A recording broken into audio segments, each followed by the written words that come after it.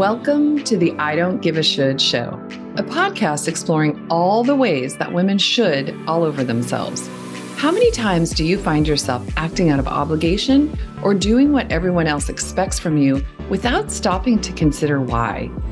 Where do all those beliefs that are driving you come from? If you're tired of feeling resentful, overwhelmed, stuck, exhausted, or pissed off, you are in the right place. Shoulding all over yourself is a real thing, but it doesn't have to be in the driver's seat. I'm your host, Jen Sherwood, and I spent way too many years trying to prove that I was good enough and worrying what other people thought while avoiding conflict at all costs. Today, I don't give a should. Well, not as many anyway, and neither should you. I'm talking to women like you who figured out how to stop shoulding and start living.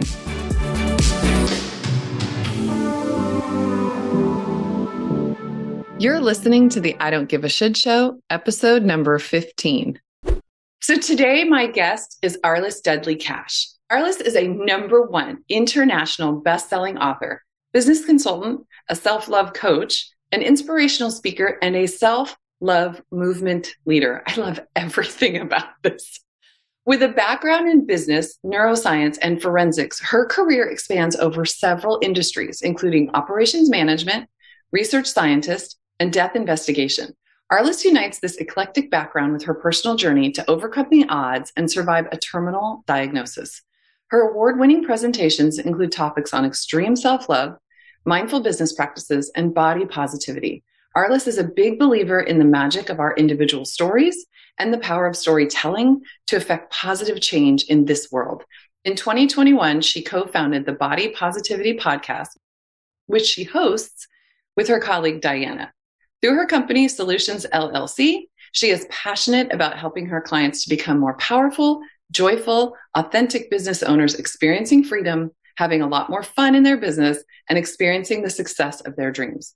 Arliss's dream is for each of us to become the loves of our lives. Oh my gosh, what an incredible goal. We were talking right before we hit record about just this unique approach you have to combining business and self-love. And I cannot wait to get this started. Welcome, Arliss. Welcome. Thank you so much. It's such an honor to be here. I can't wait to hear your story. I've heard a little bit of it, but I did say, hold that until we're recording because I want to hear what's going on. So without any further ado, Arliss, can you tell us what it was like when you were living under the shoulds? I love this question, and I love what you talk about in your podcast, because I think a lot of people talk about not shoulding on yourself, but they don't really think about what it looks like or feels like when they have should on themselves. Yes. And I would say that the feeling that it invokes in me when I think about this previous part of my life is that it was very heavy. And so in that time of my life, I had the hair I should have. I wore my makeup the way that I should. I wore the clothes that I should wear and married the husband that I should marry and have the job that I should have and all of these things. And really none of it made me truly happy. And I definitely didn't do it from a place of self-love or self-acceptance. It was all about molding myself into what I believed other people wanted me to be, to the point of putting my life on the line. Wow, there is so much in there. And I hear exactly what you're saying about you were doing what you thought other people wanted you to do or be. I can't remember which verb you used, but essentially you were making these choices and going down this path because that's kind of what the next step was going to be. And was it expressly given to you, like, these are the steps maybe from your family, like you're going to go to college and you're going to do this? I mean, I'm guilty of having done that to my own kids, right? Like go to college and prescribing these steps for them, which isn't necessarily a bad thing. They still have choice. But were you expressly told the shoulds, or do you think it was more just subtle and you were just responding to them? It was both. So there were shoulds in my life that were expressly told to me around my education, around what jobs I would do, around how I would physically present in the world, and how I would communicate. All of those shoulds were expressed to me. And I think that is a lot of shoulding that goes on just in community and in kind of like the consciousness of humanity, especially for women, Right. especially for women. And, falling into that role, and these dichotomies that are out there. So how do I become a successful professional at whatever I'm doing? That should have college and higher education and being a successful professional and be an amazing homemaker and chef and all of those things that Yes. women are expected to be in the house, and wife and potentially look at having children and all of that. It becomes a place that's not sustainable. Right. And it becomes a place that is not attainable. And for that reason, I felt like I was failing all the time. And I think that this is something that a lot of people feel, especially female entrepreneurs. 100% agree. It's so interesting. I literally was just in my membership group and we were talking about this exact thing, how there was a woman and she was struggling. She has a high profile job and a child and she feels like she's falling behind on everything. And we were just talking about how it's like this myth that's been perpetuated that you can have high success and high this, and you'll be ecstasy in motherhood and in your marriage and in your friendships and in your family and at work, and everything is going to be great. And when we can't achieve that, we feel like we're the only ones who aren't achieving it. So there must be something wrong. Because if you look at Instagram, every part of everybody else's lives is 100% spot on and they're, blissful everywhere. So what the hell is wrong with us? And that's so isolating and demoralizing. I hear you 100% what you're saying. Yeah. Along the way, we've kind of lost our humanness. And what I mean by that is our ability to be okay with missteps and our ability to be okay with other humans having missteps. And missteps are not necessarily mistakes. Sometimes missteps are the biggest successes we have in our lives that don't look pretty or exactly what we thought that they were going to look like in that moment. And we get to be human. And we are human, whether we give ourselves permission to be or not. If you give yourself permission to be human and accept our humanness, then that's a place of love. And if we aren't giving ourselves that permission to be human, that's a place of hate. And we get to decide how we want to motivate ourselves, whether it's positive motivation or negative motivation. Oh my goodness. When you just said that piece about not respecting or not recognizing our humanness, it felt like an exhale for me when you said it. Like it's permission to just honor that human piece of yourself. And we all make mistakes. But so the opposite of allowing humanness, would you agree, is like the inner critic? You said it's hate. So it's this beating ourselves up. So either we honor and respect that we're very human and we are going to mistakes and we are going to fall down, or we sit in this place of beating ourselves up for not being perfect, for not being superhuman. Yes. When you put it like that, it makes it so clear and it seems easy, and yet it's not easy to move from a place of beating yourself up into a place of self-compassion. So I'm imagining, if I walk this back a little bit, so that heavy feeling for you when you were going through this, when you were responding to these expectations that, by the way, nobody can live up to, these expectations that are in our culture, our families, our society. So there was this heavy feeling for you. So what was happening for you as you were moving through this? Striving and conformity. And what it all came down to was really overworking myself in every aspect of my life. Being willing and okay with putting my physical and mental health on the line to achieve. And not having a regard for what my body, soul, or mind needed in order to be healthy. I didn't even have the concept. I mean, I knew healthy in the sense of somebody physically presenting as not sick. Yeah. But I didn't know the concept of actually being healthy in body and mind at the time.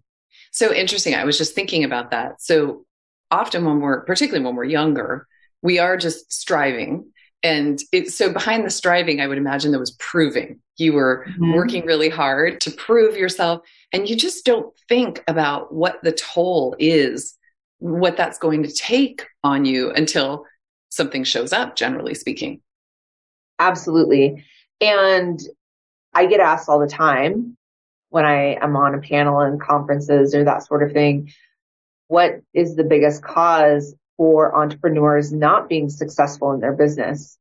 And the biggest cause that I see is some type of physical or mental breakdown due to overworking, where they get to a place of being physically out of the process of being able to work in their business or experiencing extreme burnout or fatigue. And this is what I experienced too. I wasn't working in a business at the time. I was a graduate student in neuroscience at the time. And I had a significant and rapid health decline that was unexpected. And I was diagnosed with a rare genetic condition, which did impact the health decline. And I was told that I probably only had about a year to live at the time. Wow. And I realized in that moment that in all of that proving, as you said, and striving, that I had literally almost overworked myself to death. Oh my God. How old were you when you got this diagnosis? I mean, a diagnosis like that at any age is traumatic, but how old were you? I was 28. Oh my God. Wow. I cannot imagine what that was like for you. Can you share? It was devastating. I am the biggest gift I've ever been given, both. But Yeah. in the moment, it was devastating. You know, I had a beautiful home. I was 3.5 years into a PhD program. I was dating somebody new. I was playing softball on the weekends with my friends and had dogs and, you know, all the things that people think about as far as like finally having made it in their life. Yeah. And it was all taken away in an instant. And I didn't know if I was going to recover. And honestly, at that point, I didn't know if I really wanted to try to recover. I was devastated and in a place where giving up looked at like the easiest option and just allowing how sick I was to take its course. And about 6 months after my diagnosis, I decided not to give up. And I decided it was worth it to try. Wow. What was it? What made you shift? I felt like, why not? I'm worth it. I'm worth trying, and I may not be successful. You know, it's so funny because every other part of my life was so driven by being successful. And I wouldn't even try things if I didn't think I could be successful because, you know, Wow. because I didn't want to run the risk Yeah. of being quote unquote failure. Right. And I was like, why not? If I succeed, I get to stay here and live a life. And if I don't succeed, nothing changes. I'm still in the same position. I just go further down this path.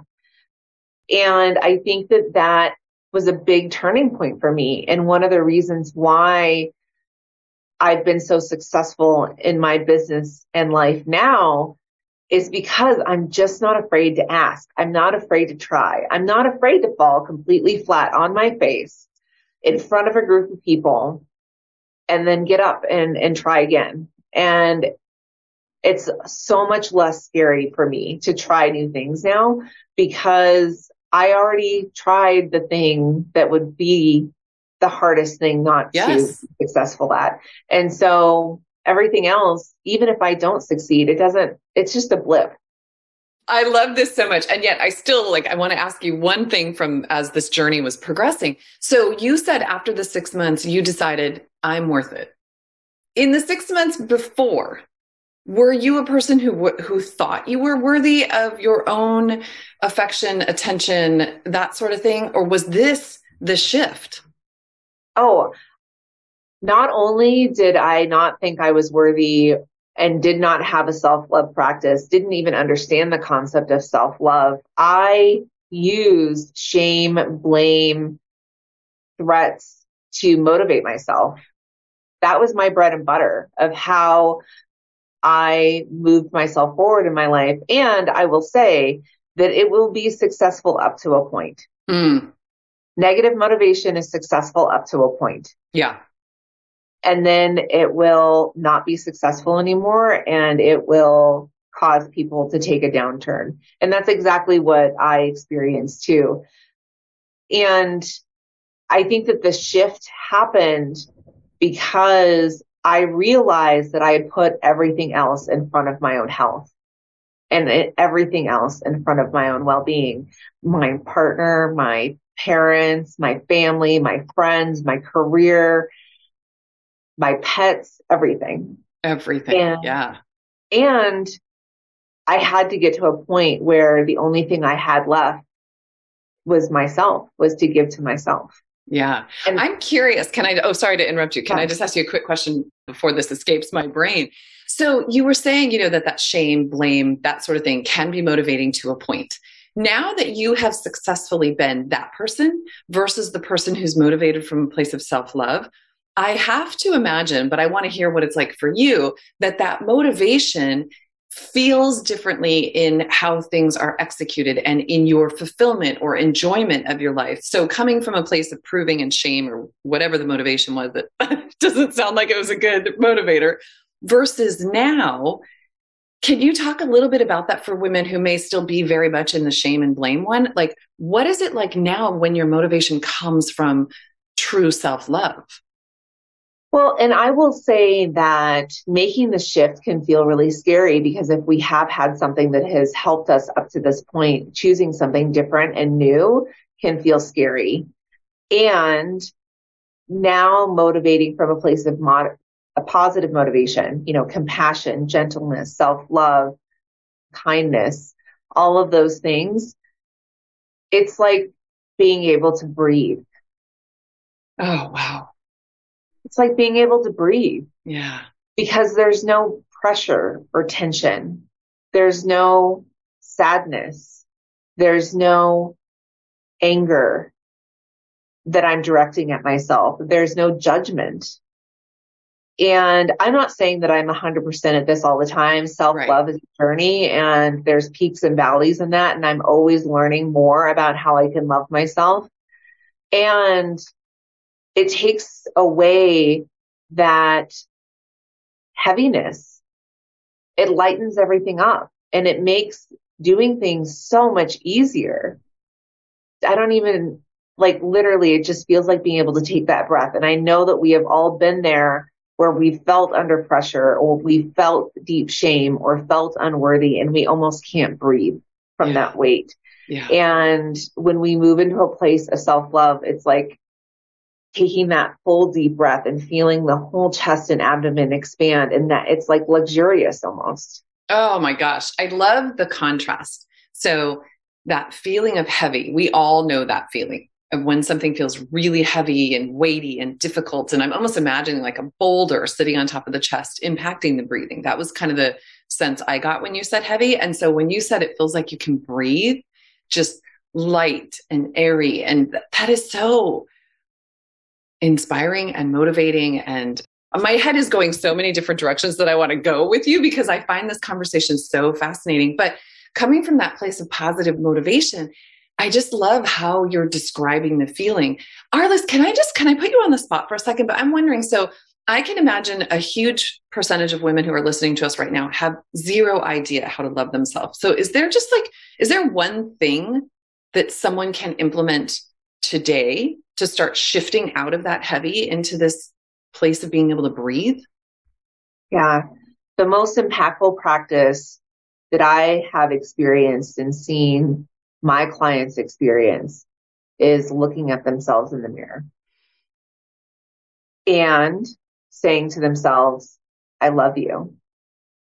And start where you can. If the first time you go to look yourself in the mirror, you can barely make eye contact, just practice making eye contact. It may take a period of time to get to the point where you can say, I love you to yourself in the mirror and really feel that it's true and that you mean it. And that's okay. And there are days when I do it that it doesn't feel as true as other days. And that's okay too. Yeah. I imagine a world where it's normal for people to wake up and that be something that everyone does around the world. Oh my God, I want to live in that world. I do too. I want to live in that world. Because that's not how particularly women are raised. In fact, I will say this is just silly, but as an aside, my older brother used to walk around our house when we were growing up. He's a teenager, and he used to walk around singing, "I am so beautiful" to himself. You would not catch. Girls are not raised that way. We're raised in a way like looks are super, super important. And this is part of the value that we bring to the culture. That's what we're raised to believe. But if you worry about your looks, you're conceited and selfish. So like there are all these conflicting messages. And yet, and we're not talking about superficial look in the mirror, say you love yourself. That's not what we're talking about. But women aren't socialized to love themselves. We're not. And so this practice, I want to live in this world too. Yeah. The biggest shift that we can do is to try to take the comparison out of things. We are all our own individual humans, and our body expressions are unique to us. There's no possible way, even through surgery, to look identical to another person. Even identical twins eventually look a little bit different just because of the natural aging process. If we can take the comparison out of it or even recognize when it's happening, that can be a huge step towards self-love. Oh my gosh, comparisonitis is so defeating. We don't feel better about ourselves by trying to climb on the backs of someone else. Like, well, at least I'm better than that, or then I'm worse than this. Neither direction is useful. So how did this influence, because you have this amazing business working with entrepreneurs and bringing in self-love practices, and how did this lead you to the work that you're doing now? Well, and I said that getting that diagnosis was one of the biggest gifts of my life. And it is, because I get to do what I do now. And I get to live a life where I get to teach these practices. And I also get to teach the nuts and bolts of business. So I'm super nerdy and I have an MBA and I love the nuts and bolts of business. I love how businesses work. And I love working with entrepreneurs on getting organized and putting in processes and systems and all those nerdy things. I love all of that. And in order to be really successful in business, we have to love ourselves. There's research that shows that when we have higher emotional intelligence, we make more money, about $1,600 per emotional intelligence point, actually. Wow. And that mindfulness is incredibly important for decision making in business, and that entrepreneurs that practice mindfulness are more successful in business. And there was a research study done in 2020 that showed that the biggest impact on resiliency in business to survive the pandemic was the ability of the business owner to be self-compassionate. Wow. Wow. That is incredible. It seems like these two industries, disciplines, that seem not compatible, and yet they're so entirely compatible and maybe even interdependent, you could say. Absolutely. I mean, if we look at people that are really successful in business long term, they are working on growth within themselves. Yeah. They are working on these principles. Now, they may not talk about it in the boardroom, but they are surely enacting them in their business and with the people that they are interacting with, and they are choosing to do business with those who are doing the same. Yeah. Yeah. Okay. So you beat, or you have learned to live with, or I actually shouldn't make assumptions about where your health is at, but I'm sitting here looking at this really vibrant, healthy looking woman who has presumably outlived that initial, what they said you had. I'm thankful for that. So you went from heavy, you got this life-changing diagnosis. What is life like now? You've done this massive amount of work. You have this business that you love. What is life like now? Fun. Life is so much fun, and I have so much play in my life. And honestly, working in my business feels like play a lot of the time. Mm-hmm. and I have silliness and all of those things and love and care and really wonderful people. I am very healthy now. It's been almost 10 years since my diagnosis. Congratulations. Thank you. I have changed almost every single way I show up in the world, from how I speak to myself to what I put in my body to the clothes that I wear and even the health professionals that I have supporting me. And I think that that's something that's important to say too, is that your journey to health is really your journey and you get to make it look like what you want it to look like. And with my business solutions, which is Soullutions, Soullutions. Love it. I really get to bridge the gap between the soul that we have in this human form. And what does that mean for us as humans doing business? And how do we do business really well? And that, again, comes down to the science behind business. And it comes down to the soul connection to how we do business and how we're treating ourselves.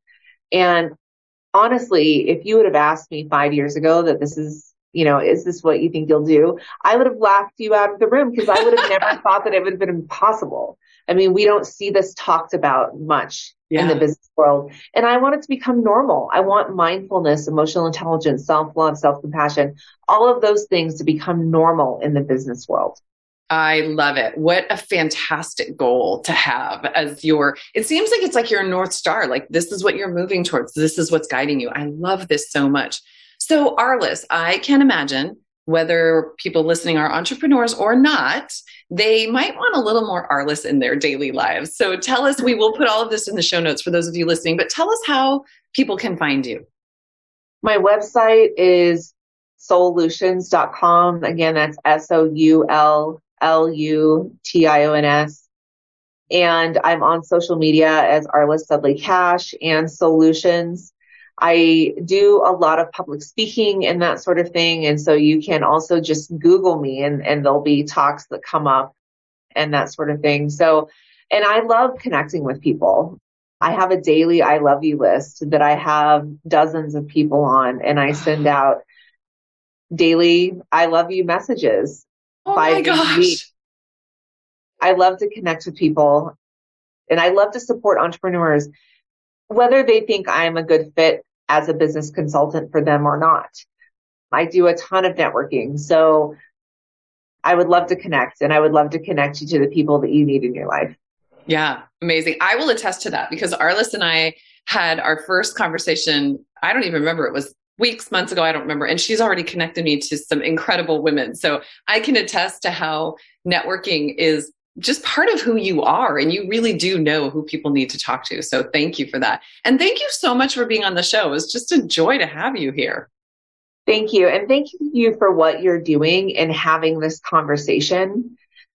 This conversation changes lives. And we need more of this in the world. Thank you. Thanks for saying that, because I think so too. The more we can spread self-love and the more we can get out from under shoulds and expectations, the better. So, all right, Arliss, thanks so much for being here. To those of you listening, I'll see you next time. Thanks. Bye. Hey, friend, if you recognize yourself in these stories and you don't want to give a should anymore, you have to join my coaching community, the GC. Come learn the tools to recognize when fear and worry are running the show and how to shift into more of what you want without guilt or blowing up your life, unless, of course, that's what you want. Inside the GC, you'll learn strategies to start making yourself a priority. Stop saying yes when you mean no. Have hard conversations and so much more. And you get to do this with a group of women who are making the same changes in their lives and are there to support you, not judge you. It's a seriously warm, safe space where genuine connections are made. The GC is where doubt and loneliness meet their match.